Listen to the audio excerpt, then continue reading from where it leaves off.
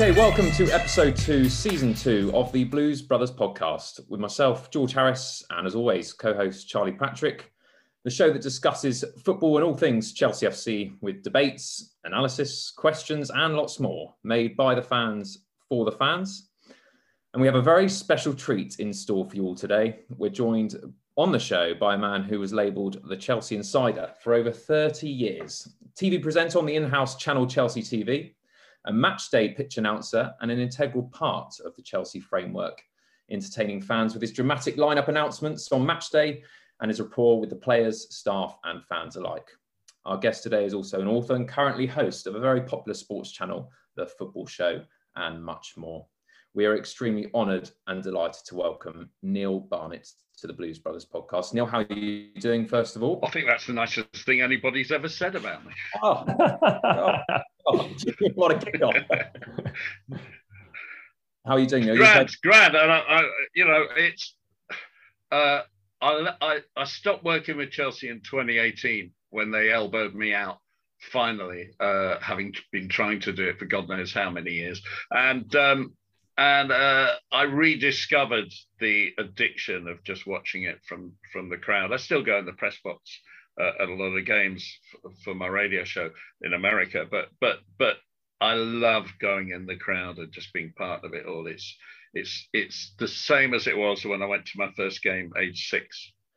Well, yeah, thank you so much for your time as well. And obviously, it's just nice to speak to you in person because we've seen you on so many occasions from afar. I mean, I called you personally on Chelsea TV. I used to do that all live from Stamford Bridge when guests were on.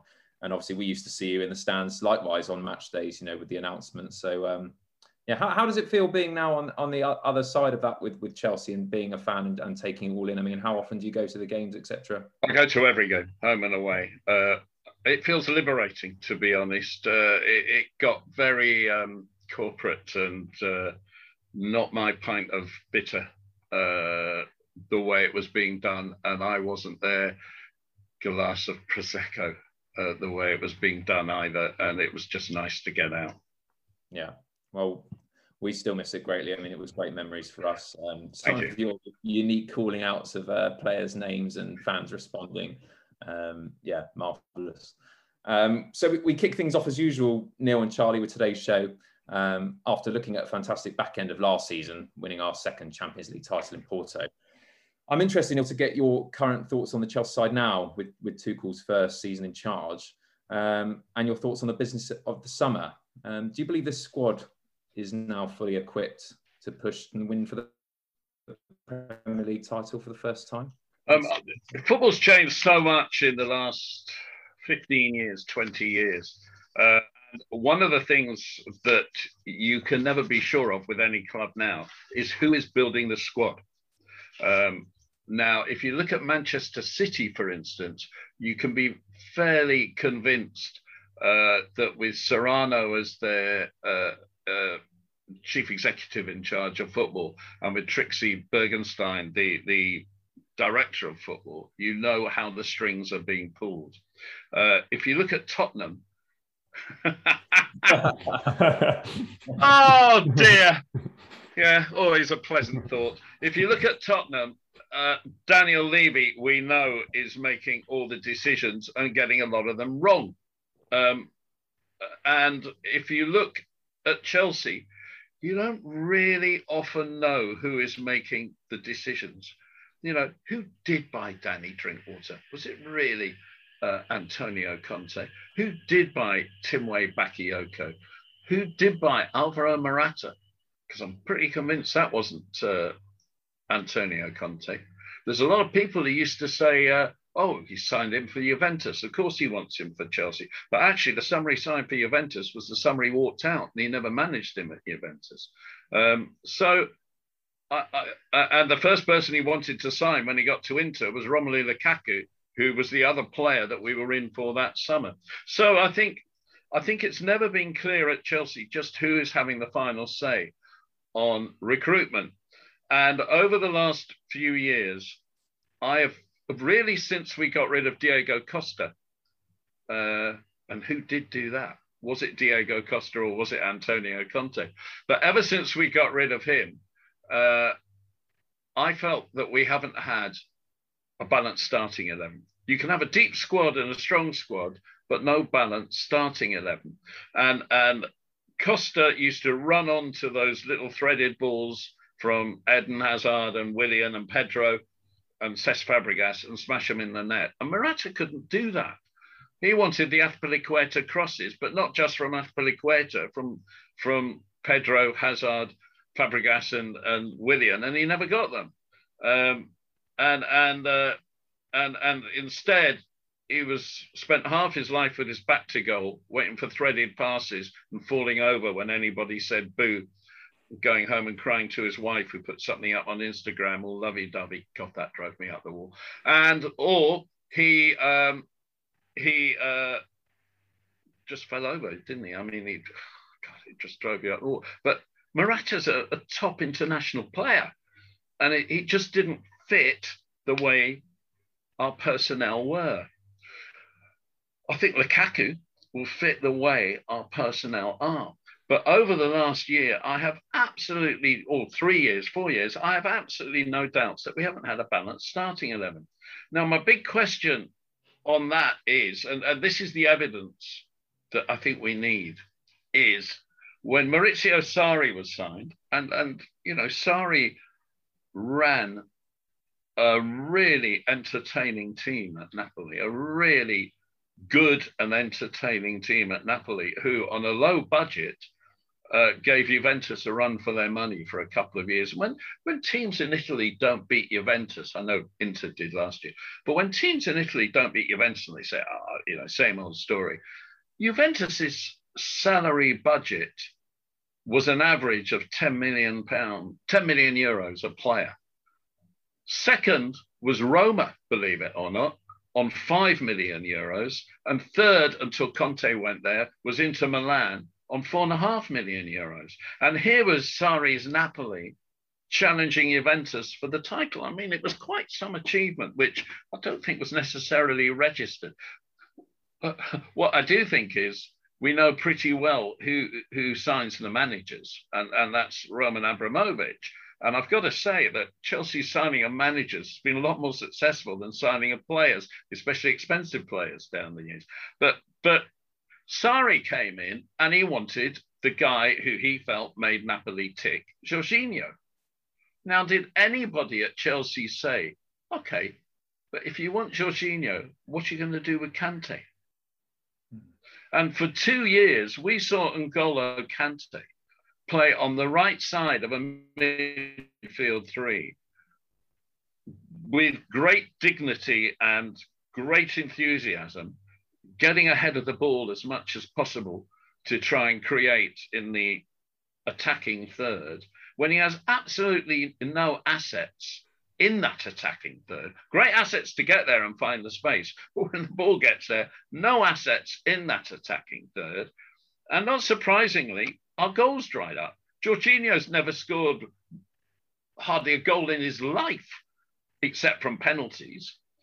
We signed Kovacic, who is definitely a number 8 and not a number 6, except that he never makes a goal or scores a goal. And now we have Kante playing number 8, who never scores a goal or makes a goal. And we didn't look a team. And it wasn't until now, Frank Lampard inherited that situation, brought in kids and brought a completely new identity to the club, which we all loved, or most of us loved. And you know, I don't think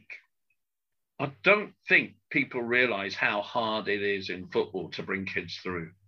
And Chelsea did brilliantly, and he did brilliantly, and the kids did brilliantly in that period.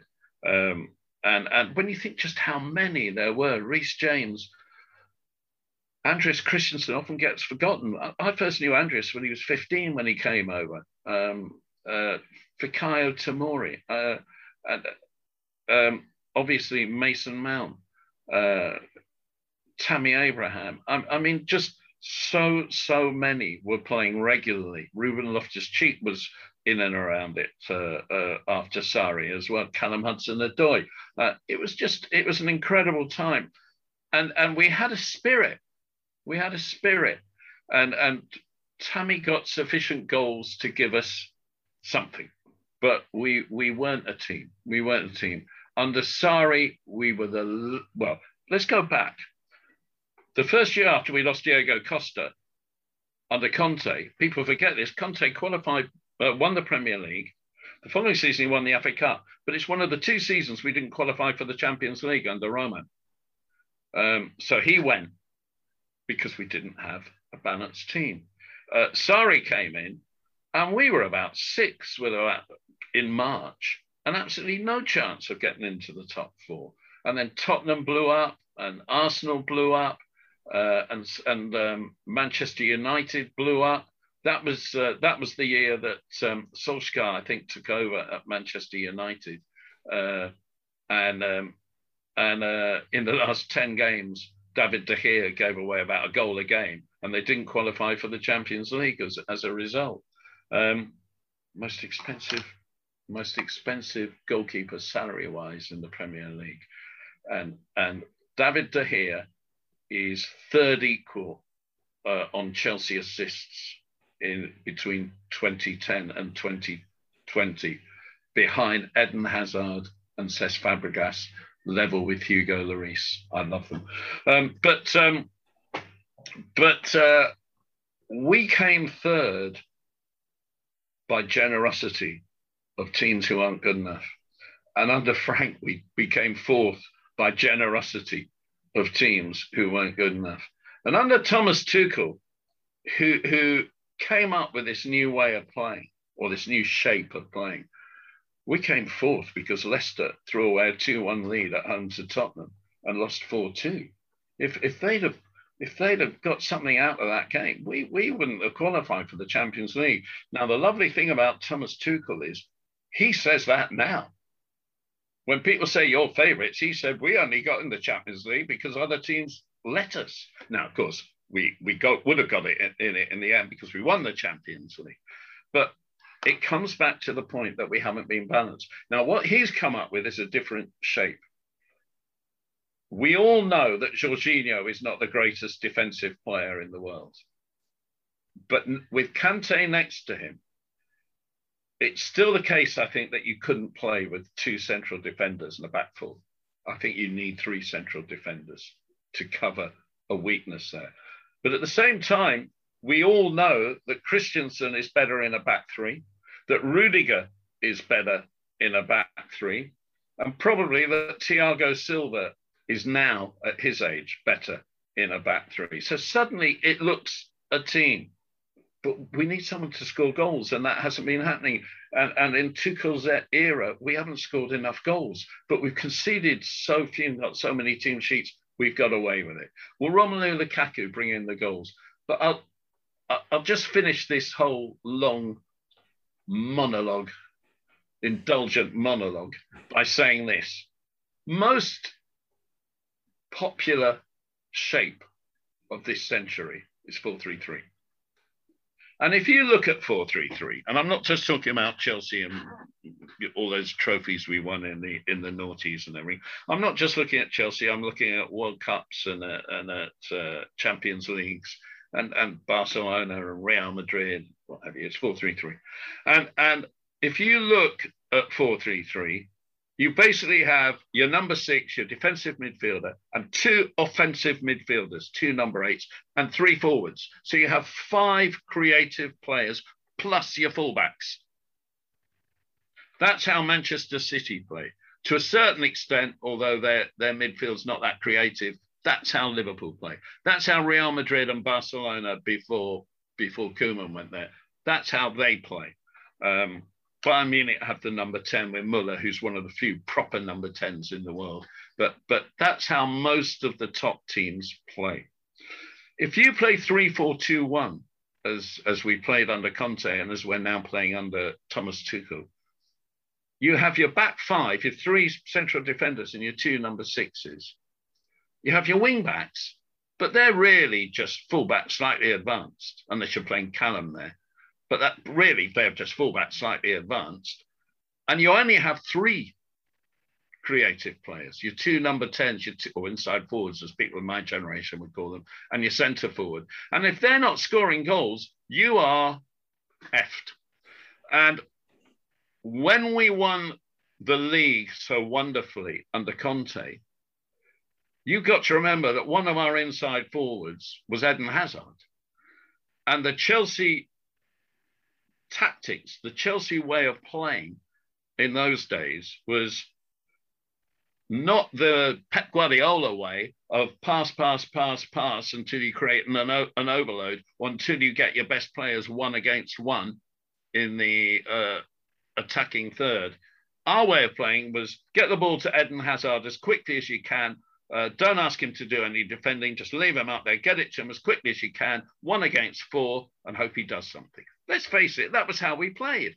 And when you had Pedro and Costa up there with him, it didn't have work for a while, but it ran out of steam. And I look at it now and I still think this is a part-time shape to get our best players in and to get us playing.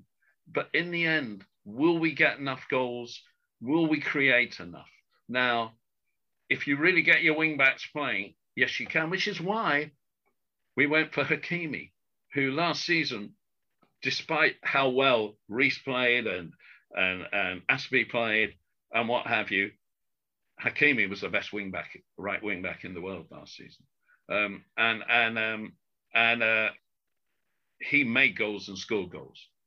And if you don't have that, you won't get enough. But if you have Lukaku, you get 25 anyway. So, yeah, no, it's fascinating insight, Neil. I have to agree. I do agree with a lot of the points you've made there. I think particularly last season, it was quite evident that obviously the change in shape from Tuchel was purely to fit the players we've got. I think that was the main reason we sort of went with that 3 at the back, 5 at the back, whatever you call it. And you do sacrifice a lot in terms of amount of attacking players on the pitch. I still think in terms of the balance in the midfield, I'm still a little bit unsure of whether we need Kante and Jorginho both in the same team. If you're going to play Kante, I think you can afford to play someone who's a little bit more expressive, that gets a little bit further forward. Someone like Mason Mount, do you think Mason Mount can do a job in a midfield too? Mason Mount, from the age of 15, was an out-and-out number 8. He wasn't a number 10. Now, the amazing thing about Mason now, is he 22 now, is that he's added a yard to his game. It's the first yard as well, so he can get away from challenges. Can't really get away after that, but can get away from challenges. And I'll tell you what else he's added to his game is a trick. So he can get away from lots of challenges. He is. I thought in the game against Crystal Palace, he was head and shoulders the best player on the pitch. Alonso had a terrific game, Trevor Chalobah. But Mason Mount was head and shoulders the best player on the pitch. But from 15, he was an out-and-out number 8. He was a midfielder. And if you look at football's now so fluid that you can't really call someone a number 6 and someone a number 10. It's far more subtle than that. But if you look at the winning goal in the Champions League final, it is fun saying that, isn't it? If you look at the winning goal in the Champions League final, his contribution was a number 8's contribution, even though he was playing number 10. He dropped deep. He got the ball off the fullback, the wing back, he turned. He got a square ball off him, and he turned and he hit a midfielder's world-class pass, helped by the lack of a defensive midfielder, number 6 on the opposition side. But that wasn't his fault. It was Pep Guardiola's fault. It was that, to me, is his position. But I have to say that he's made a lot out of the number 10 role anyway. But for me, he's Frank Lampard. Yeah, I think it would be interesting to see him deployed in a slightly deeper role within that system, just to see how that works and give us a slightly different option in there, just to get like an extra attacking player on the pitch. But in terms of the top end of the pitch, obviously well documented last season that despite the amount of chances we created and the success we had a real struggle putting the ball in the net. Firstly, before I come on to Lukaku, I know I feel a little bit disappointed in a sense that not more materialised with the pursuit of Erling Haaland? Are you disappointed that didn't really come to fruition, or are you quite happy that we've ended up with Lukaku anyway? There are a lot of issues around Erling Haaland. I think he is absolutely flipping brilliant. I was in Salzburg for the friendly when he played against us, and I don't remember him. I remember Minamino, who scored a couple of goals before he went to Liverpool. I remember him. Haaland never really made an impression on me, but obviously I saw the name and knew he was. But I know Jesse Marsch, who's now the Leipzig manager, who was the Salzburg manager then. And he's just massively full of praise for him. I think that, look, it would have been in many ways a better investment to get a 20-year-old than a 28-year-old. I think in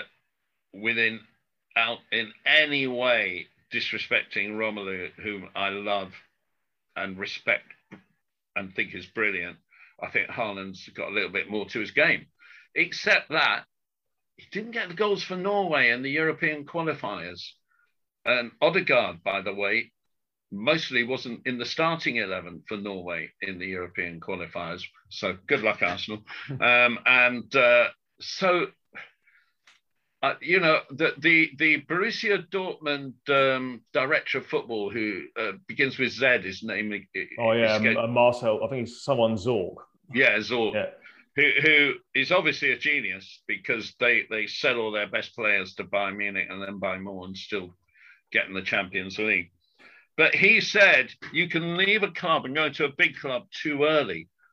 He said when Lewandowski left us, I went to Bayern Munich. He was the finished article and he went straight in the team. But when Ousmane Dembele left us and went to Barcelona, he left too early. He wasn't the finished article and he struggled ever since. Now, I went to see a game for my work, a Champions League match day 6 group stage game, Real Madrid versus Borussia Dortmund. I really went to see Christian Pulisic because I've got this American radio program, who was 18 at the time and looked 15, and in this crazy atmosphere, or lack of atmosphere at times, that has to be said, in the Bernabeu.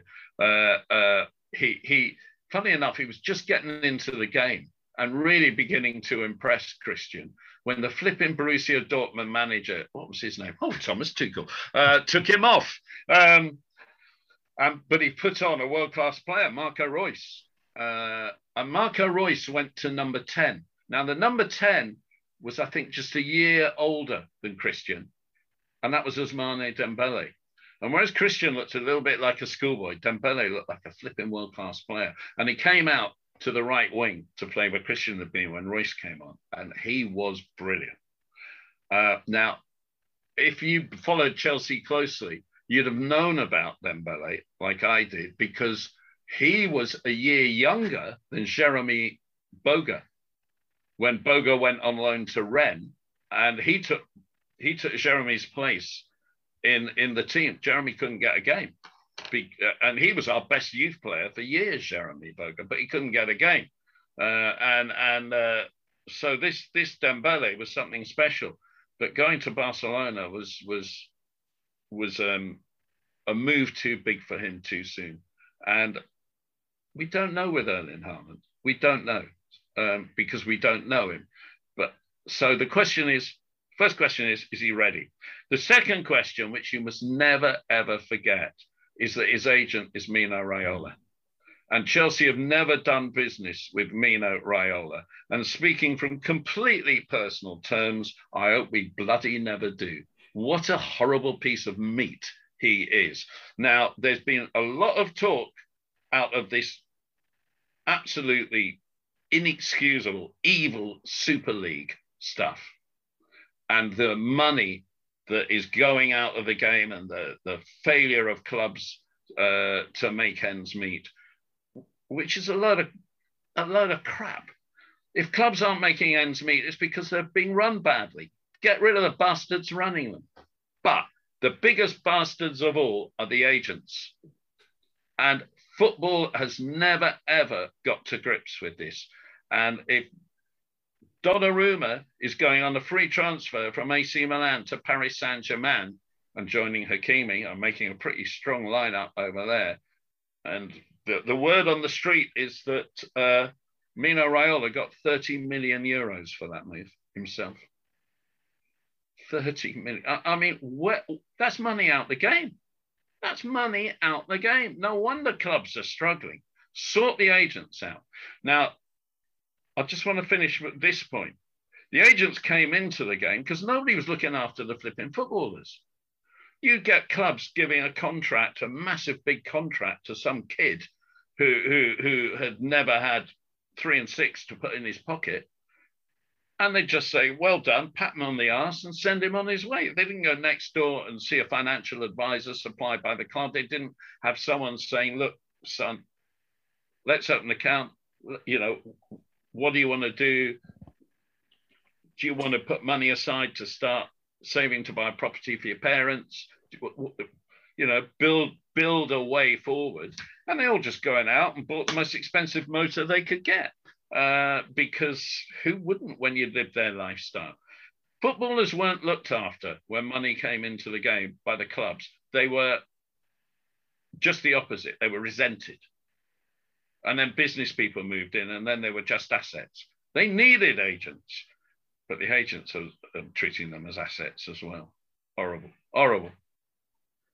But then what do you think about the Harry Kane situation? Because we know that he's represented by his brother and, you know, signing a 6-year contract with supposedly no release clause in there so that if a fee did come up that he wouldn't be able to leave. I mean, how do you feel that situation's transpired? Because it looks... Well, I think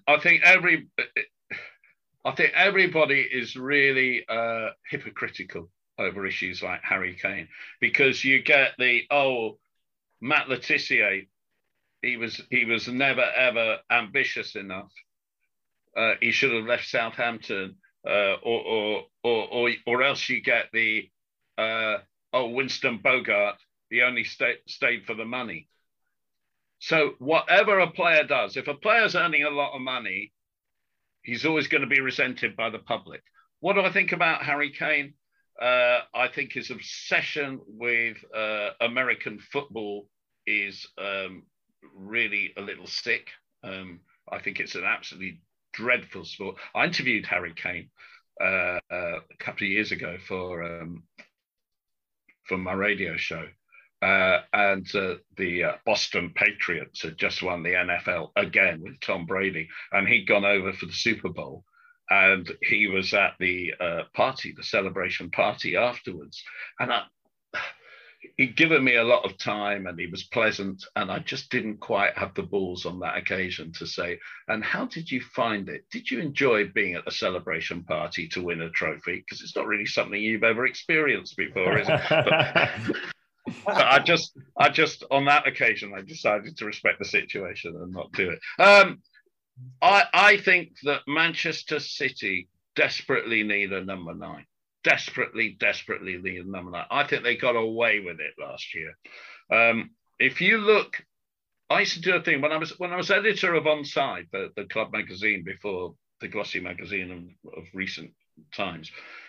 At the end of every season, I used to do a thing called the Team to Make You Scream, in which got the players to choose the best 90-minute performances against us that season. Not the best players, but just the best performances of the season. And I still do it in my head for a bit of fun.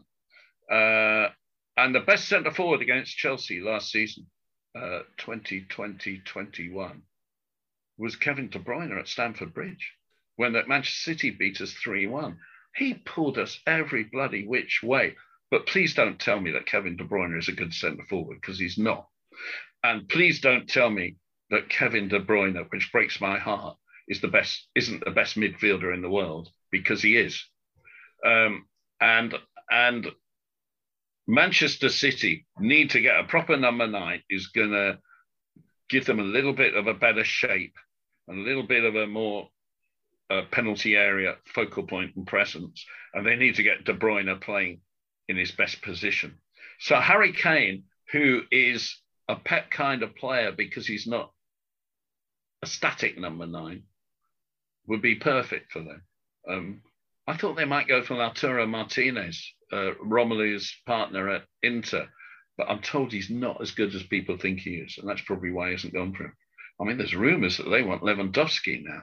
And I think come out today, Sky Sports reporting that obviously Lewandowski is looking for a new challenge, but obviously at 32 years of age and Bayern Munich 33 this month. Yeah, and Bayern Munich wanting over £100 million from him. It's just not good value for money. But just the last thing on the Kane thing, I just think, you know, on his behalf, I know he obviously is a top player and he wants that big move to win trophies, which doesn't look like happening at Spurs whatsoever.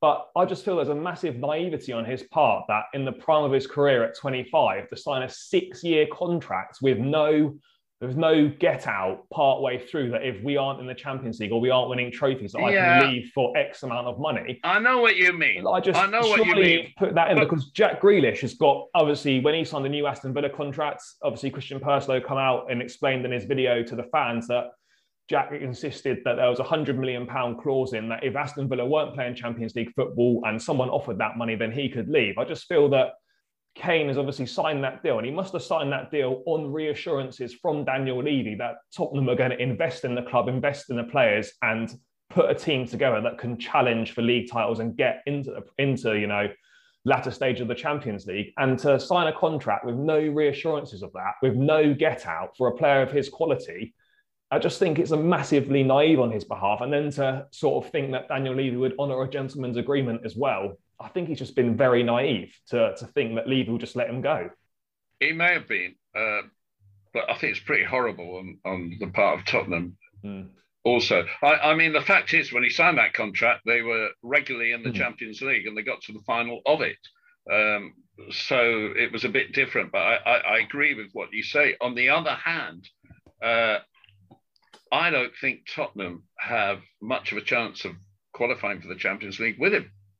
So I'm not sure why they want to keep him. And given that his ankles have turned him, his ankle injuries seem to have turned him into a slightly different player from the beast that used to tear us apart with Dele Alli behind him, who has definitely become a different player. I mean, he's not just grown his hair, Dele Alli, but he's grown his body, hasn't he? Don't you think he's about twice the weight he used to be? Nobody says that. He's very heavy compared to how he used to be, Dele Alli. It's a different team, and he's a different player, Harry Kane, from what he was 4 years ago, 3-4 years ago, before these injuries. And so God, it's so hard, isn't it, when you're spending this kind of money? What you've got to remember is that Barcelona got 222 million euros for Neymar, and they pissed it up against the wall on Coutinho. And by the way, by spending it on Coutinho, they turned Liverpool into a world-class team, because Liverpool weren't one before that. By spending it on Coutinho, by spending it on Dembele, and by spending it on Griezmann. And having spent it on Griezmann, what do Atletico Madrid go and do? A year later, they take Luis Suarez, who limps across Spain because he's built like a late middle-aged man now, Luis Suarez, and then goes and is the second top scorer in Spain behind some guy called Lionel Messi, and they win the league. Oh, unbelievable, isn't it? I mean, these clubs are so badly run. So from our point of view, we, apart from 2016, which was the Jose blow-up year, followed by Gus Hiddink, and 2018, which was the Conte blow-up year when we won the FA Cup anyway, we've been in the Champions League every year. And the difference between the first half of Roman's reign, when we were getting into the semi-final of the Champions League almost every season, has been that we don't anymore. We don't. We've had only 2 years since we won it in 2012, in which we got past the round of 16. One, we got to the semi-finals when Jose came back and lost to Atletico. And secondly, we won it again, and terrific. But we're not the same outfit we were, but we're not bad. Yeah, being a fan on of listening to TalkSport as well, a lot of Spurs fans call up and say, well, we haven't won with Harry Kane, so why not try something different? And actually, whether they're looking at just the Manchester City game in isolation, they actually say that they play a better brand of football almost without Harry Kane, because there's not that reliance on him. Whether, obviously, I think Spurs are still a better side with Harry Kane. I think it's worth saying. I don't want to be talking about Tottenham on here, but I just think it's worth saying that for the most part, for quite some part, I agree with the PFA Premier League 11 last season. I thought Thiago Silva should have been in there. Actually, I'd have had him with ahead of Harry Maguire with Diaz. Ruben Diaz, because Harry Maguire, if you remember, started the season with a Greek island prosecution case, Mykonos prosecution case over his head, and with a lot of mistakes and red cards. Well, that wasn't in the league, but it was with England. And I thought Thiago Silva was a better player last season. And we had this stunning defence as well after Thomas came. But one of the things I agreed with was that Harry Kane was the best number 9, and that Son Heung-min was the best left-sided player. So if you finish 7th, Tottenham, and you got 2 players rightfully in the PFA 11, your other 9 players must be absolutely appalling, which they were. That's all. And by the way, I'm one of the people who say, for Christ's sake, take Tottenham out of the liquidator. Let's not have all this we hate Tottenham. I don't hate Tottenham. I don't care about Tottenham. I kind of still, from my 1960s life, hate Leeds. But that's nostalgia. It's not real passion. And let's get the hate out of football. We don't need it. And it's a bad sign of the times. And I don't like it. And it's small-minded, and it's stupid. Yeah, I was just going to say last thing, sorry, George, before you move on. I do actually think that Daniel Levy is well within his rights to demand as much money as he sees fit for Harry Kane, given the fact he's got 3 years left on his contract and there is no obligation for him to sell. So I don't have a problem with that. But I think, I would also agree that I think Son is actually more important to Tottenham than Harry Kane is. I know Harry Kane scores all the goals, but actually, I think Son offers a lot more to that side. So I'd arguably think he's probably more important, and there's a better balance to the side when he's in the centre forward role. But that's enough about Spurs. Can we well, before we leave it, can we just celebrate Kieran Trippier, who left I think he only had 1 good season at Spurs, actually, because he then got in the England team in the World Cup in 2018 and followed that up with an absolutely miserable season before being sold to Atletico Madrid. Now there's this belief that Manchester United want him. I just can never, ever forget that own goal that Kieran Trippier scored at the Matthew Harding and in his last appearance for Tottenham at Chelsea. That was just one of those wonderful moments when it was a religious experience almost. I absolutely adored that. I mean, he just passed the ball into the net. Hugo Lloris was off picking his nails somewhere, or I don't know, or painting them. I'm not sure, but it was Kieran Trippier. But by the way, do you realise that when we got to our first FA Youth Cup final in over 50 years, or was it over 50 years? No, just under 50 years, 1961, and then we got there in 2008, and we lost to Manchester City over 2 legs. That City's fullbacks were right back Kieran Trippier, and their left back was Ben Mee, the Burnley captain.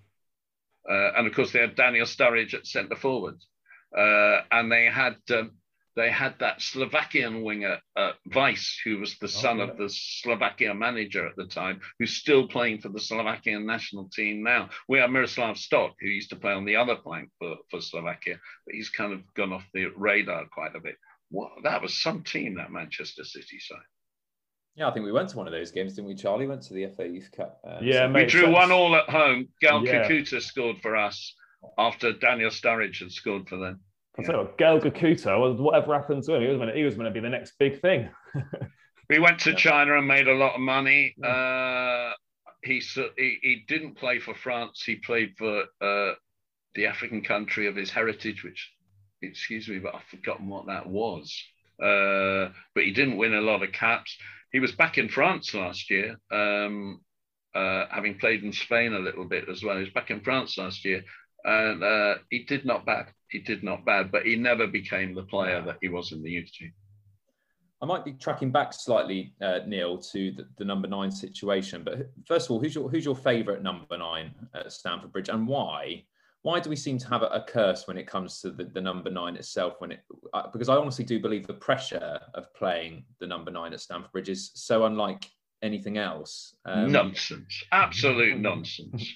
Pressure playing number 9 at all the big clubs. No, nonsense. No. No, I'm not having that at all. There is one secret to being the centre forward, and that is you've got to want to top the bill. You've got to want to love the spotlight. And I go back to the King, Ozzy, Kerry, Mark Hughes, quietest man off the pitch, but my God, he loved the spotlight on it. Luca, Jimmy Floyd, Hasselbank, yeah. Didier, Diego Costa, they all love the spotlight. Then I look at others who weren't as comfortable in the spotlight. Nicolas Anelka, Alvaro Morata, Fernando Torres. They never seemed to like the spotlight quite as much. And I just think that made it harder for them I think you've got to want to love yourself in order to be a top centre forward. Who was the best? I am of the opinion, which I know annoys a lot of people when I say it. I'm of the opinion when people ask me who's the greatest player of all time at Chelsea, that there are 4. And the reason I picked those 4, all from the same team, is that team just did more than any other team in Chelsea. And they were the reason why. And the 4 greatest players in the history of Chelsea are Petr Cech, John Terry, Frank Lampard, and Didier Drogba. So although he wore number 11, and for a couple of years number 15, our greatest number 9 was Didier Drogba. And for people old enough to have seen Ozzy, and I count Ozzy as a really good friend in after he gave up playing. I didn't know him when he was playing. And Ozzy's best years were probably with Ian Hutchinson. What a partnership that was. But Didier was Ozzy and Hutch in one player.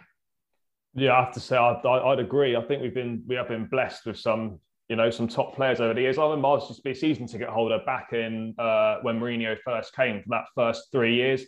Some of the football we played then was absolutely outstanding. With obviously Didier as the focal point. Then he had the wide men, Duff, Robin, Joe Cole, Sean Wright-Phillips in later years, Lampard, Makaleli, SCM, Ballack. Some of the Good Johnson. I thought Good Johnson was magnificent under Chelsea. The blonde Maradona in that midfield 3. Yeah. He was something else. I think we forget as Chelsea fans how lucky we've been over the years with what we've had. Obviously Carvalho at the back, but I think somebody who we too easily in our passion and addiction hate people. And I do think it's one of the ills of football that people seem to think that it gives veracity or it gives depth to their love if they show hate, which, by the way, if you are one of those people, is the biggest load of bollocks I've ever heard in my life in terms of philosophy. I mean, it's just so immature and stupid. Stop it. Love's much better than hate. I love William Gallas. I used to have such arguments with Kerry Dixon about Kerry wasn't having the way Willie Gallas left. We used to have arguments on television about it. And then we go in the pub afterwards and we carry on arguing till closing time about it. I had great evenings with Kerry arguing about Willie Gallas. But I thought Willie Gallas I thought he was John Terry's best partner.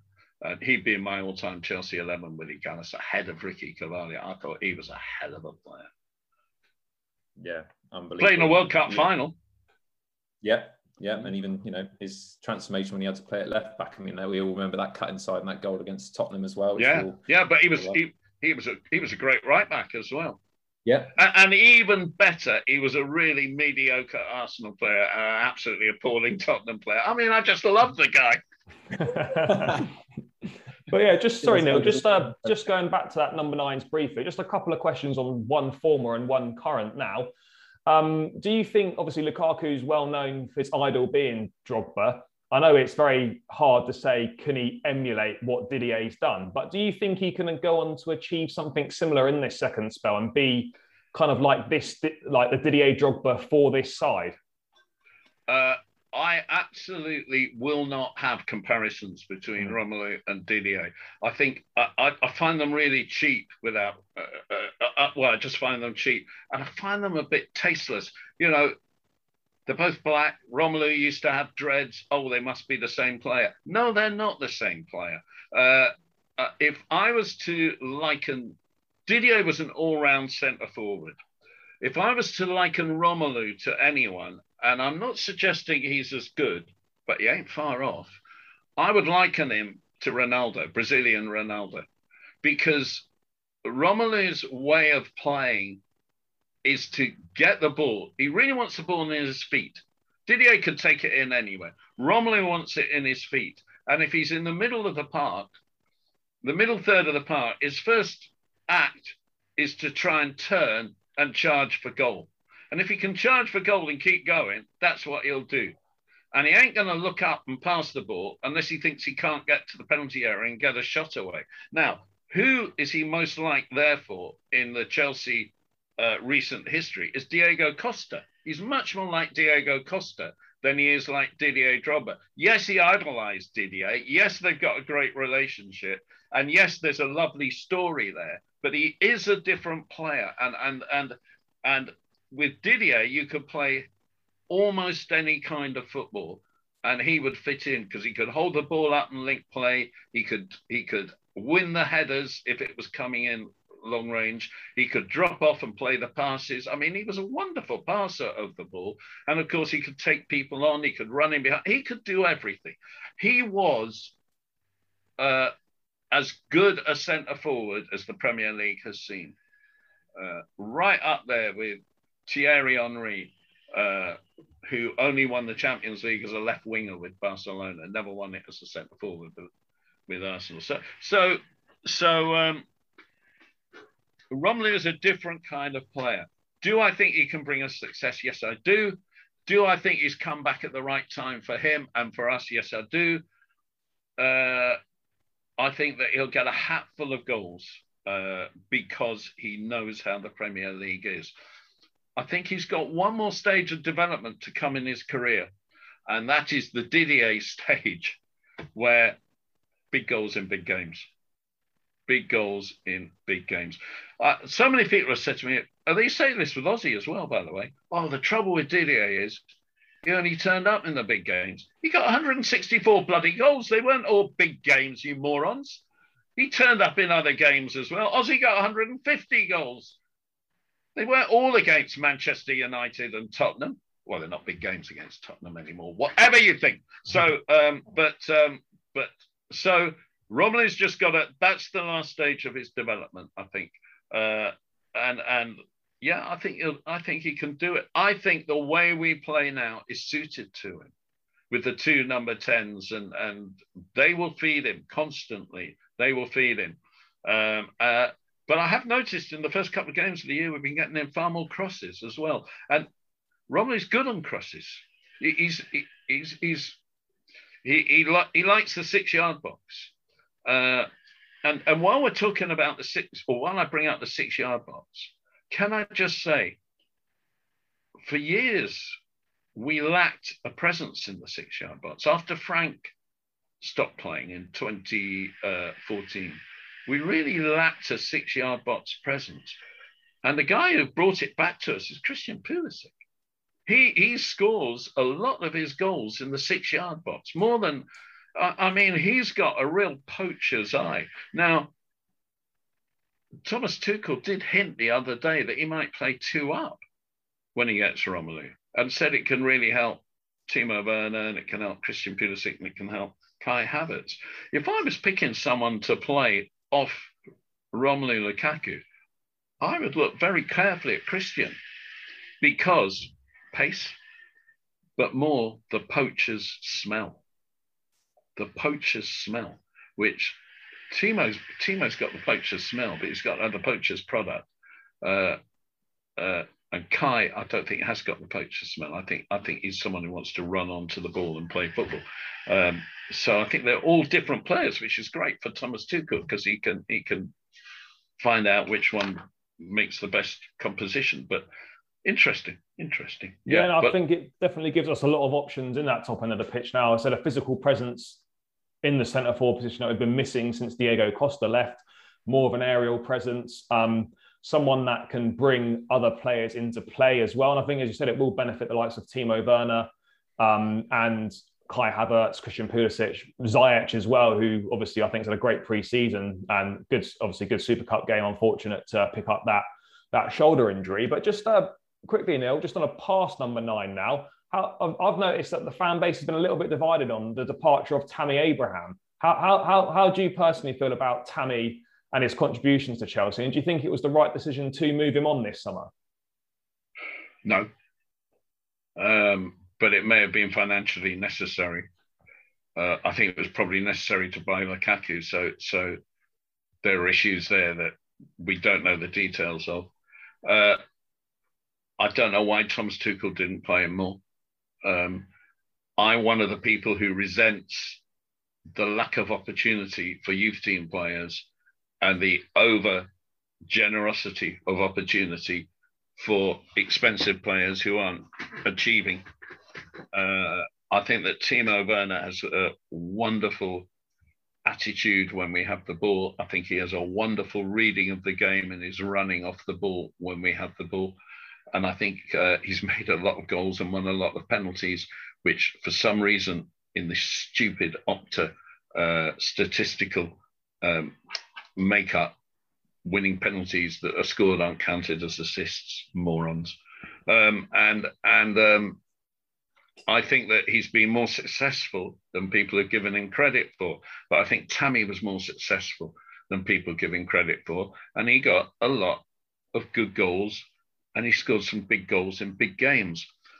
I think that Tammy's struggles partly came through 2 injuries that one was at home to Arsenal in his first season, Frank Lampard's full season, when he actually won a corner but ran into the Matthew Harding end wall and injured his ankle. And that kept him, that wasn't right for about 2 or 3 months. And that really ended his season. And he got 15 goals that season. If that hadn't have happened, he'd have had a 20-goal season. And we scored from the corner, by the way. Azpilicueta header. And then last season, was it against Newcastle, where he broke through into the penalty area early on. And I think that was something that became a little bit negative about his game. He looked to win the penalty. He stepped across the centre half and looked to win the penalty rather than just lashing the ball into the net when he was through. And he did that ankle again. And he was out for ages. It just wasn't right for ages. And if you remember when Thomas Tuchel came, he had a spell out where his ankle was causing all sorts of problems. It was a Thomas Tuchel game, actually. It was an early Thomas Tuchel game. Yeah, it was the Wolves one at the Bridge. No, it was Newcastle. Oh, was that 2-0 one? Oh, Newcastle. the first one, yeah. So he had misfortune there, but he would have been he was our equal top scorer anyway last season, but he'd been our top scorer by a mile if he'd have played. So yeah, I love him. I love him. And I'm very sad that it's worked out the way it has. But at the same time, I do feel that after 2 years, he was still the same player he was at the beginning of it. And I don't think his movement improved in the penalty area as much as it needed to. I don't think his left foot improved in front of goal as much as it needed to, nor his heading. But I think he was a quality presence and a quality player. And I'm very unhappy that he's left. And I'm now in the really sado situation, and I want everybody to feel sympathy for me, that the 2 cats I got a year ago, just over a year ago, July last year, they weren't kittens anymore. They've been kicked out of some home, and they were about 10 months old when we got them. 2 lovely black cats, and we called them Tammy and Tamori, and they're both in bloody Italy now. I'm thinking of getting a third one and calling it Trevor, but that would probably be the kiss of death for him. Yeah, but I mean, with the buyback clause as well, though, Neil, in the contract for 80 million euros becoming active in June 2023, is obviously still a small chance that if he is a major success in the first 2 seasons at Roma, that we could bring him back. Just the last word on Tammy. I haven't spoken to him, but if I had, I would have said, don't go to Roma, because Jose Mourinho loves the finished article and you need to develop. So do you think that was my next question. Do you think he'll struggle at Roma under Jose, or do you think he'll learn a lot and improve his game? I don't think Jose is the coach to get the best out of somebody who's not yet the best. Yeah, no, that's fair enough. I do think he'll score goals at Roma, but there's a big pressure being the main striker now, following in the likes of, Totti, Dzeko. Tammy's fine in the spotlight. Don't worry about that. Tammy's fine, top in the bill. He came through with Dominic Solanke. He was the same year as Dominic Solanke. And all the way through Chelsea's academy, Dominic was ahead of him. Dominic had great movement, very intelligent centre forward. But in the end, only one loved the spotlight and only one wanted to top the bill. And that was Tammy. And I can't overemphasize how important that is. Dominic's at Bournemouth now, isn't he? And it didn't go well at Liverpool. No, I don't know if anyone's seen him, Dominic. Yeah, because he won. But he's the same flipping size as Tammy. Yeah. They've both grown. They're both wonderful. Yeah, because he obviously come through the youth team with Tammy, etc. And he went on to win the under-20s World Cup. He was a successful part of that. Then he got his big move to Liverpool. That just didn't work out at all. Then a fairly big money move to Bournemouth, and that didn't really do a lot either. And he's kind of just faded away. But yeah, George, so what were you going to say, mate?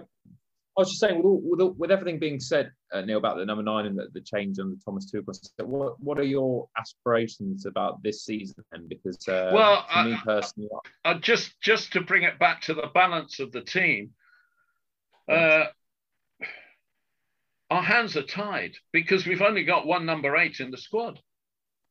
Mason Mount's the only midfielder, out and out midfielder in the squad. You could say Mateo Kovacic is one, but he doesn't make a goal or score a goal. So he's essentially a number 6. Do you think Ruben Loftus-Cheek can do something this season as part of the squad? Well, he hasn't yet.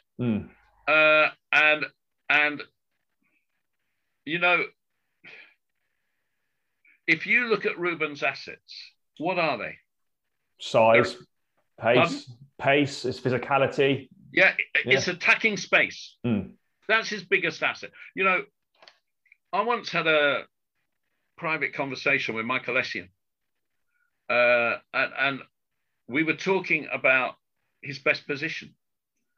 And I said, well, in a 4-3-3, you've got too much energy to be the number 6, too much drive, but you're not really a number 8. You don't create around the penalty area. That's not your style. And I said, the best I've seen you play in a 4-3-3 has always been at right back. And yet you never start 2 games in a row at right back. You go there when we're losing and you change the game on your own. You start the next game there, but somehow he never started 2 games in a row at right back for us.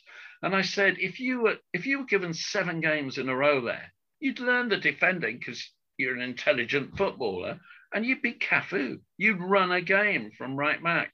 And he said, I think it is my best position in a 4-3-3 because my best position is where I can attack space. Isn't that brilliant? Isn't that brilliant? That's a footballer talking. It's not my best position. I'm a number 8 or I'm a number 6 or I'm a 7 or a 7. My best position is where I can attack space. Ruben's best position is where he can attack space. He is not a central midfielder, therefore, because there is no space. He can't get on the ball.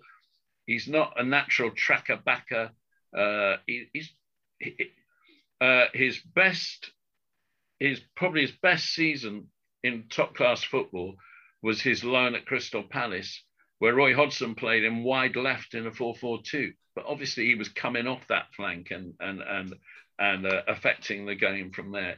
But where he can attack space. No, I don't think he's a midfielder myself. In the way we play, don't know what he'd be. I don't really think there's a role for him, to be honest, in the way we play. Possibly as a number 6. When we used to play 4-2-3-1 in the when he was coming up through the academy, he'd be in the 2. He wouldn't be the number 10. He's not a natural player ahead of the ball. Who was the manager who wanted to play him centre forward? Oh, Sarri wasn't that Sarri played him centre forward? No, I think it was Conte. Oh, Conte did, yeah. Jose played him number 10. It was Sarri played him more in midfield because Sarri played 4-3-3 and he came in when Kante wasn't fit and things like that. But yeah. But no, so I don't see him as a number 8 myself. But in terms of Chelsea, your aspirations for the title, because I think from my personal perspective, that's what I would like to see, at least, close the gap. But is it really too much to ask at this stage with Manchester City and what they're doing? Or what are your thoughts on Chelsea in this season? Every year on our radio station, we do, all the presenters do their predictions for the top 4. And my predictions year were first, Chelsea, get in there. Second, I think I put Manchester United. Third, City, and fourth, Liverpool. I think was from memory is what I did. I think that Lukaku changes everything. Yeah. I think a centre forward for Manchester City would change everything. But I also think that City are just getting into that. Fernandinho is a year older. Rodri's not quite a top player. I don't think they got the right makeup there.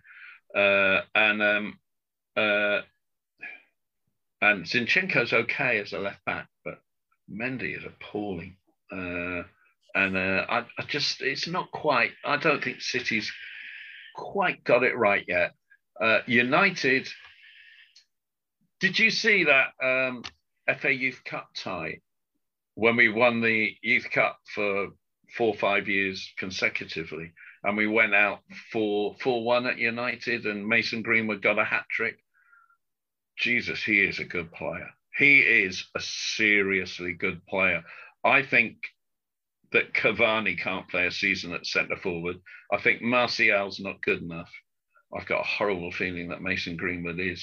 And the thing is, the irony is that for all their big money spending at United, they do support a youngster in a way that Chelsea maybe could still learn from. And I think they will come above City as well. I think it's and Liverpool. I just want to say this about Liverpool. We all know that Alisson and Van Dijk were incredible buys and turned them into a great team. But I don't think in this country, for some reason, enough respect is given to a player who I consider one of the greatest players in the world, and that's Mohamed Salah. And I can't understand what happened to Mohamed Salah at Chelsea. It really irks me. First of all, he's a lovely geezer. He came over here and he learned English quickly. He did everything right. But he'd always been in the first team. Of course, he gets over here and he's not in the first team. And there wasn't a lot of love going around the squad at that stage. And he just lost his way. And rather than trying to help him find his way, he was just moved on in the same way as Kevin De Bruyne was. And I think Mohamed Salah, who's a 20, 30, occasionally 40 goal a season player, is one of the best players in the world.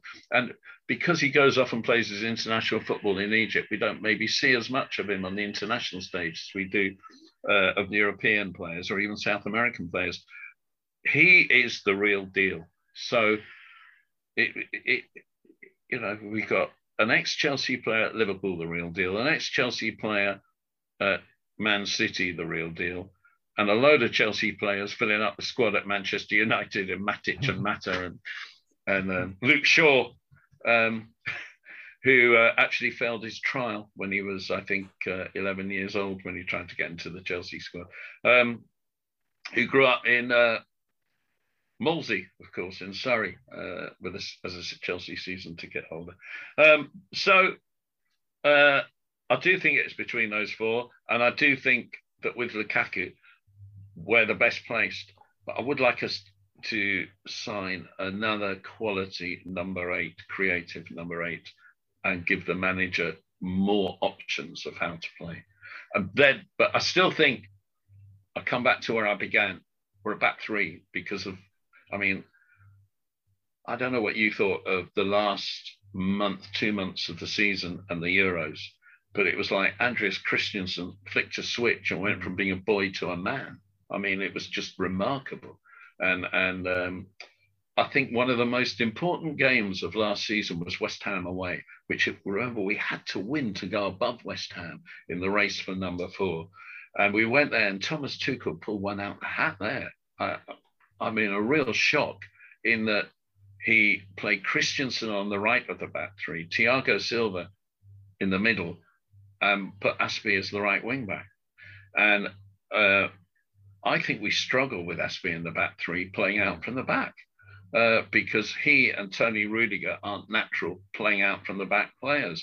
But when you got Christensen and Thiago Silva in the back three, I think Tony Rudiger looks twice the player playing out from the back because just the ball zaps around faster. It's played 1 touch, 2 touch. And because it's zapped around faster, he gets space and he suddenly becomes the marauding dribbler when that space comes along. And we just look a much better team. I wouldn't be surprised if we see a lot of Aspie at right wing back this season. Yeah, I have to agree with you on Christensen. I was a little bit, I'm sure George was the same as well, a little bit unsure on him. You know, he'd obviously been one that had come through the ranks. He'd looked very good in the youth team, etc. But I remember John Terry always saying that Christensen would make it as a top professional. And obviously, I think he's proven a lot of Chelsea fans wrong. I think he would have been someone that people would have been very happy to move on. But as you say, under Tuchel, last couple of months, the Euros, I thought he was outstanding in the Champions League final as well. He's really come on, and he probably now, I'd have to say, is one of the first names on the team sheet in that back three. So it just goes to show, like, the patience we've shown there with Christensen in previous years. I think he would have been another one that would have just been moved on. So that patience there has definitely paid off. Well, I think 2 things are worth saying here. One is, can we go back to the second goal against Crystal Palace? Which was the Pulisic goal. If you, it's on the Chelsea website, the whole game, so you can watch it. If you run it back, do you know it's 40 passes over 1 minute 42 seconds? 40 passes in which Palace don't touch the ball over 1 minute 42 seconds. Now at the death they did touch the ball because Mason Mount crossed it and Guaita parried it and Pulisic put it in. But from the first pass to Mason crossing it, it was 40 passes. Now, it started with a long ball up the field and just some deft touch and movement by Christensen to keep possession. There were, in those 40 passes, I think 2 passes by Christensen out to the right, one to Azpilicueta and one to Mason, which actually led to the goal. And there was another by Chalobah out to the right as well. And we were playing really quality football from the back. We were helped by the fact that Crystal Palace released 15 players, including Gary Cahill, at the end of last season, and went from being a stubborn bottom of the table Premier League team to a see you in League One in 2 years team. It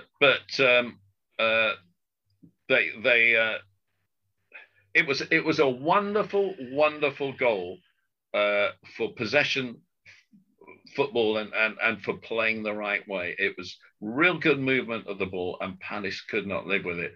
But it opened up in the end with Christensen playing a really well-struck, lovely pass out to Mason Mount. He played the 1-2 with Azpilicueta and cross. And Guaita, by the way, couldn't hold it because Timo Werner was on him. And Timo Werner deserves praise on that goal. But Pulisic, again, scored inside the 6-yard box. He is remarkable. Yeah, I mean, I totally agree. I think... I mean, I haven't actually watched the game back. I saw the highlights, but I mean, that's, you know, the 40 passes, and that's what we want to see. And yeah, like Charlie said, I think going back to that number 8, I think bar, you know, your prediction. I mean, great positivity that we've got 2 people out of the 3 predicting Chelsea for the league, so that's all positive. But in terms of your analysis there, I mean, that's the kind of football we want to see at Stamford Bridge. And I'm conscious for time, Neil, but I think what we always do conclude today's show with the questions from the fans, and we've had a larger than usual amount. So if you wouldn't mind, we'll get the best that we can through, and as try and answer this question as much as possible. Far away. So Charlie has it. Yeah, far away to Neil. Yeah, we'll just fire through a few of these. Let me just get them now. First one, Neil. Who's been your favourite manager of the Roman Abramovich era? Do you want my favourite and least favourite? Because it's probably the same person. Yeah, let's go with both. No, Jose first time round. Look, I have this this experience. I first worked with Chelsea from 1986. So I was working from 1986 to 2018. I believe that a lot of people, loads and loads of people have enhanced our football club, but very few people have changed it. In the 60s, when I was a kid supporting, Tommy Docherty changed it. He dragged us into the 1960s. And it was him who changed our kit from blue tops, white shorts, blue socks to blue and blue shorts and white socks. And that is the Chelsea identity and has been ever since. I think that to a certain extent, Eddie McCready changed it in the 70s when we were completely broke, and he brought in all the kids and got us back into the top flight. And then in the 80s, John Neal and Ian McNeil changed it by bringing in all those players that got us promotion in 1984 and taking us basically from the depths of going into Division 3 to the top 6 in Division 1. Ken Bates changed it when he took over in 1982, and he turned us into a completely different identity. And he also, over the years, which he's not given enough credit for, got us back to sexy football. To a certain extent in the Kerry, Speedo, Pat era, but more in the Ruud Gullit era. And we did move. We changed a lot. Glenn Hoddle and Ruud Gullit changed it. Glenn Hoddle, by the way we played football and the kind of people he could attract. Ruud Gullit, just by being who he is, just by everything that he did he turned us into a world identity. Roman changed it, probably more than anybody else, obviously. But Jose changed it. Jose changed our club.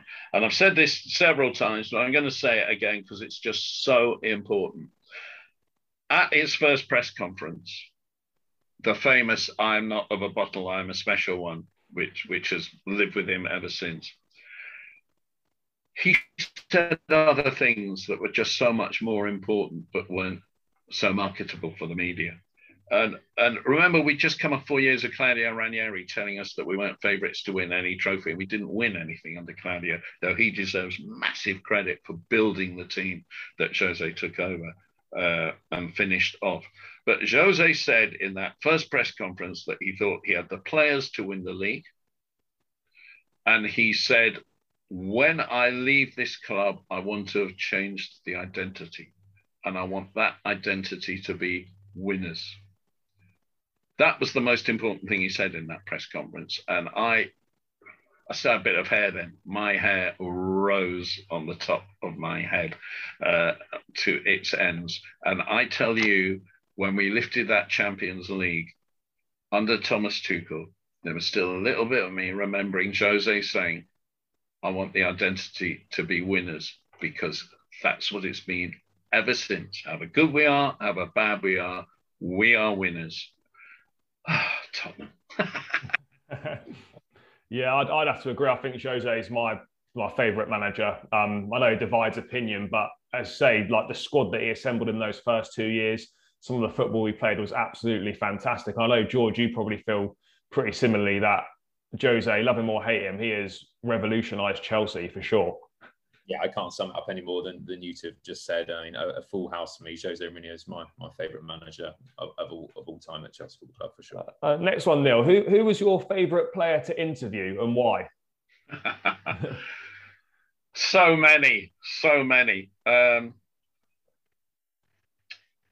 Just so many. There wasn't one. But I want to start off by pulling one name out of the hat that people shouldn't forget, and that is my still good mate Joe Allen, who's living back up at Newcastle. He only played a handful of games for us back in 1992, 93. And, I did a tour of the States with Chelsea American fans, and I did his joke. I nicked his joke. Joe Allen should never have been a footballer. He should have been a stand-up comedian. And I nicked his joke, and I did it in every venue we went to, and it always got a massive laugh, except when we got to New York, when everyone looked at me and said, "How could you say that?" And the line was, "Such a shame, such a shame. If Tony Cascarino had 6 shots at John Lennon, he'd still be alive." And of course, Lennon was shot in Central Park. Oh, Dakota Building is just outside Central Park, New York. And New Yorkers didn't take to it. Yeah, you got to learn to choose your audience, don't you? But Joe Allen phoned me during summer, and it just came up as a number, and he says, "I've got a new number." I said, all right. So I'll save it. He says, "Yeah, I had to get rid of the other one." He says, "I was getting so much abuse." I said, "Why were you getting abuse?" He said, "I did the playoff game with Sunderland when they lost the playoffs because they're in the League One playoffs last season."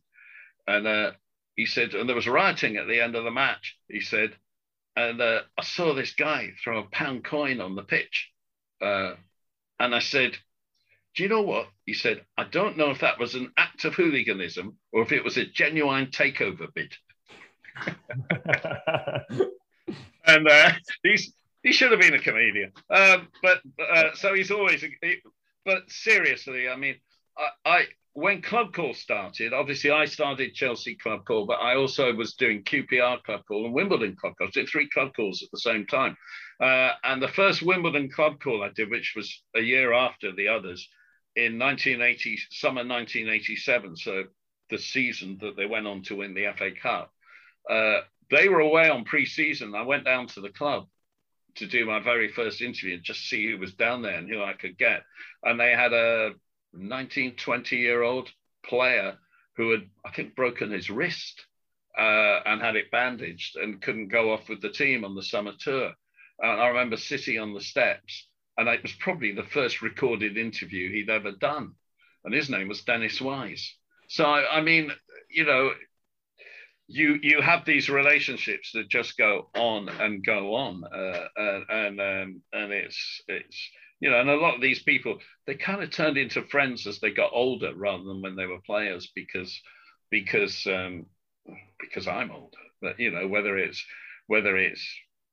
John Terry, Frank Lampard, Didier, just all of them. I mean, I loved them all. I didn't have a favourite. Jimmy Floyd, all of them. Yeah, I can imagine it's quite hard to pick. Yeah, we'll squeeze in a couple more. What's the best match you've ever witnessed, and do you have a favourite match or goal? I'll just quickly step in on this one. I'll have to say that probably the best match I've ever been to was Chelsea versus Frank Rijkaard's Barcelona, Stamford Bridge. 4-2. The 4-2 game. I'd have to say the best goal I've probably ever seen. I've been to a lot of Chelsea games over the years. The best goal, Ronaldinho's goal, where the ground was just stunned. It was silent, as if, did that actually? It was up there. Yeah. It was up there. Other goals, I'd have to pick out FA Cup semi-final 97, Wimbledon, Zola's goal. I still don't know how he did that trick when he was running. He never, ever changed the stride, and he managed to backheel the ball and turn and take a touch and put it in the goal. Mark Hughes said afterwards about Dean Blackwell, who was the defender, poor lad's got twisted blood, which is the first time I'd heard that phrase.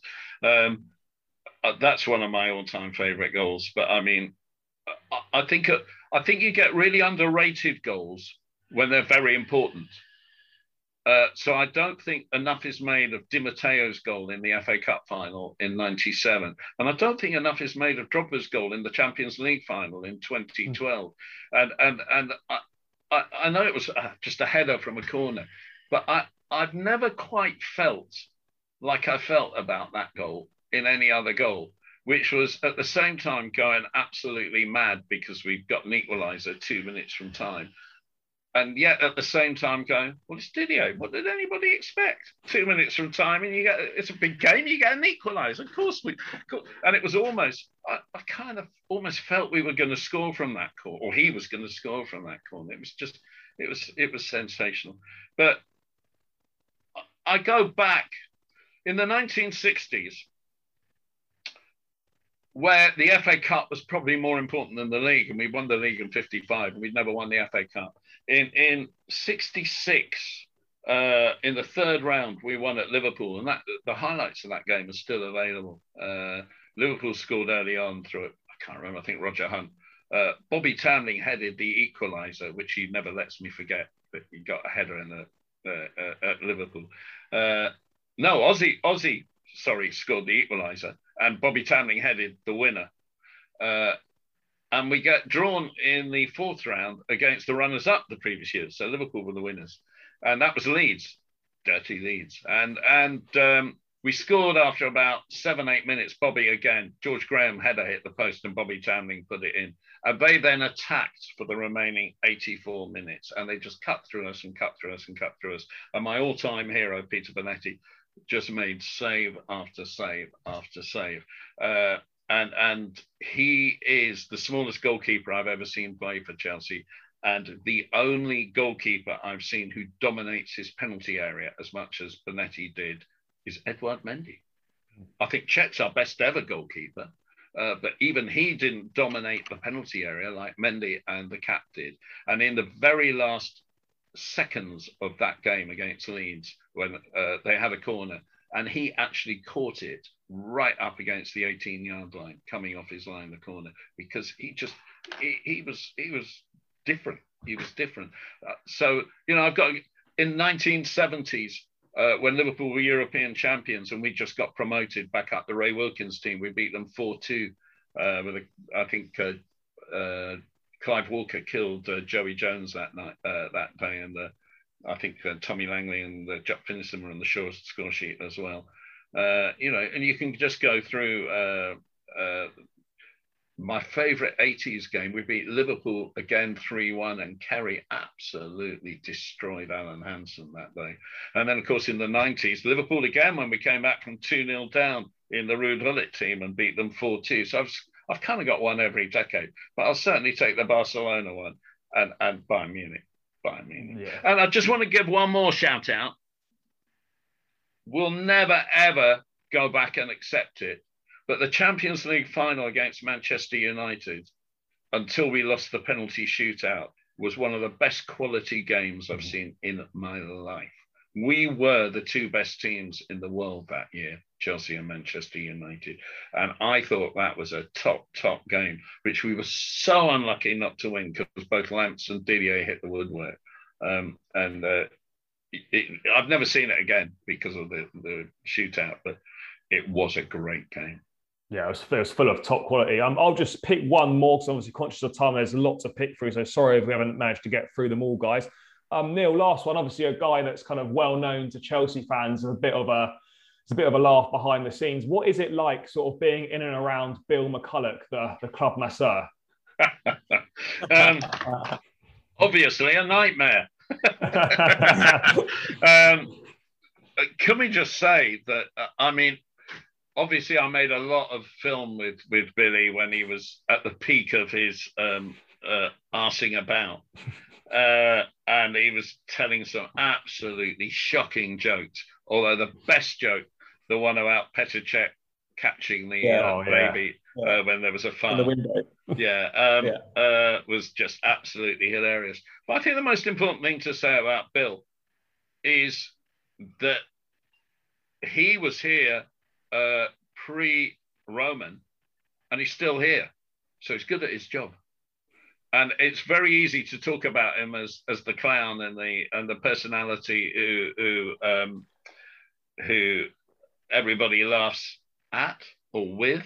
But I think it's not recognised enough that he has spanned the generations, and he has done a flipping good job as a club master. Yeah, I have to agree. I mean, there's been some great laughs. As you said, the Petr Cech one. Obviously, firstly, very good at his job, but also I remember another one where down at, I think it might have even one of the first years at Cobham, or it could have even been at the old Harlington training ground, were the ones where he's in a bath and they're chucking fish in at him. That's always a good one. But yeah, George, can't obviously go through all the questions. So again, I say thanks for sending them in, everyone. Obviously, go on, give me one more. We'll give you one more. We'll give you one more. Let's go with this one. Slightly more topical. Would you like to see Chelsea sign Declan Rice? No. Fair. Absolutely not. How many midfielders do you want who never score a bloody goal? How many midfielders do you want who never actually make the final pass? If we had 5 brilliant number 8s and no number 6, I'd want to sign Declan Rice. He's a great West Ham player. I'm not convinced he's a top 4 player yet, but I don't see enough of him. I don't want to say he's not. I love him because of his Chelsea affiliations. Of course I love him. But oh God, you're getting me going again. Look, one of the worst games I've seen recently was the England-Italy game in the final of the Euros. And the reason for that was that England, our tactics, we never engaged their midfield. Everyone kept saying, oh, you got to get on to Chiellini and Bonucci because they're old men. But nobody said, you got to get on to Jorginho because if you don't, he'll pass you to death. And if you do, you might run off him. And Jorginho and Verratti never gave the ball away in that game. They were absolutely sublime. And Rice and Phillips didn't often find an England shirt. So we got Kante. We got the world's best player in that position. Please. Kante is our absolutely unarguable world-class player. Yeah, for sure. Just last thing on Declan Rice before we wrap the show up, Neil. Did you have any idea he was going to be any? Did you see much of him as he was coming through the ranks at Chelsea? No, he was 14. He was 14 when he left. I didn't really know who he was. No. Obviously, Frank wanted to bring him back. That was clear. I don't think the academy was too pleased having let him go at 14 at the idea of buying him back. And I'm not sure how serious the intentions have been since. Although Thomas Tuchel has obviously been very aware of the fact that we don't have a lot of height in the squad. In the Premier League, you can get undone without height. But Romelu Lukaku will improve that hugely. And I think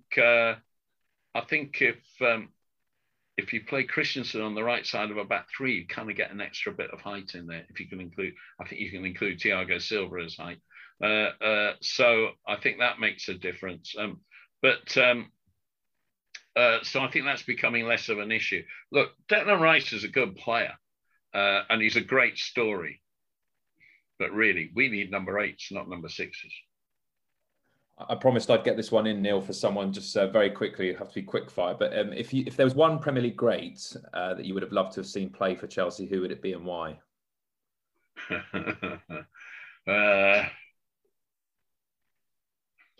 I mean, George Best, obviously, who wanted to play for Chelsea so that he could go to all the bars with Alan Hudson, an Aussie. But really, I mean, if I think of the best players against Chelsea down the years, obviously George Best. In the 70s, we weren't in the top flight. And at Colin Bell, Manchester City in the 70s. In the 80s, I mean, Russian Dalglish, I suppose, but I wouldn't have wanted them at Chelsea. In the 90s, you've got to say that the player who destroyed us year in, year out was Alan Shearer. I did think that pre his injury in 97, at the end of a game against Chelsea at Goodison Park in the pre-season tournament, he was exceptional. And in the 2000s, Cristiano, but would I have wanted him at Stamford Bridge? And in the latter years, we had them, Kevin, Mohammed, and we let them go. There you go. You heard it from Neil first. So that brings up full time on another episode of the Blues Brothers podcast. A huge thank you to the fans, firstly, for your questions, constant support as well. We hope you've enjoyed this one. Thank you also to you, co-host Charlie, as always. But last but not least, huge thank you to you, Neil, for your time in discussing our favourite topic, Chelsea FC. Some serious analysis and really insightful stories there. And we really are grateful. And this will certainly be one of the classic episodes in the archive for us going forward. So just a huge thank you to you. And thank you very much. And thank you everyone for not asking me who my favourite referee was, because I wouldn't have found one. Cheers, Neil. Thanks a lot. Nice one, guys.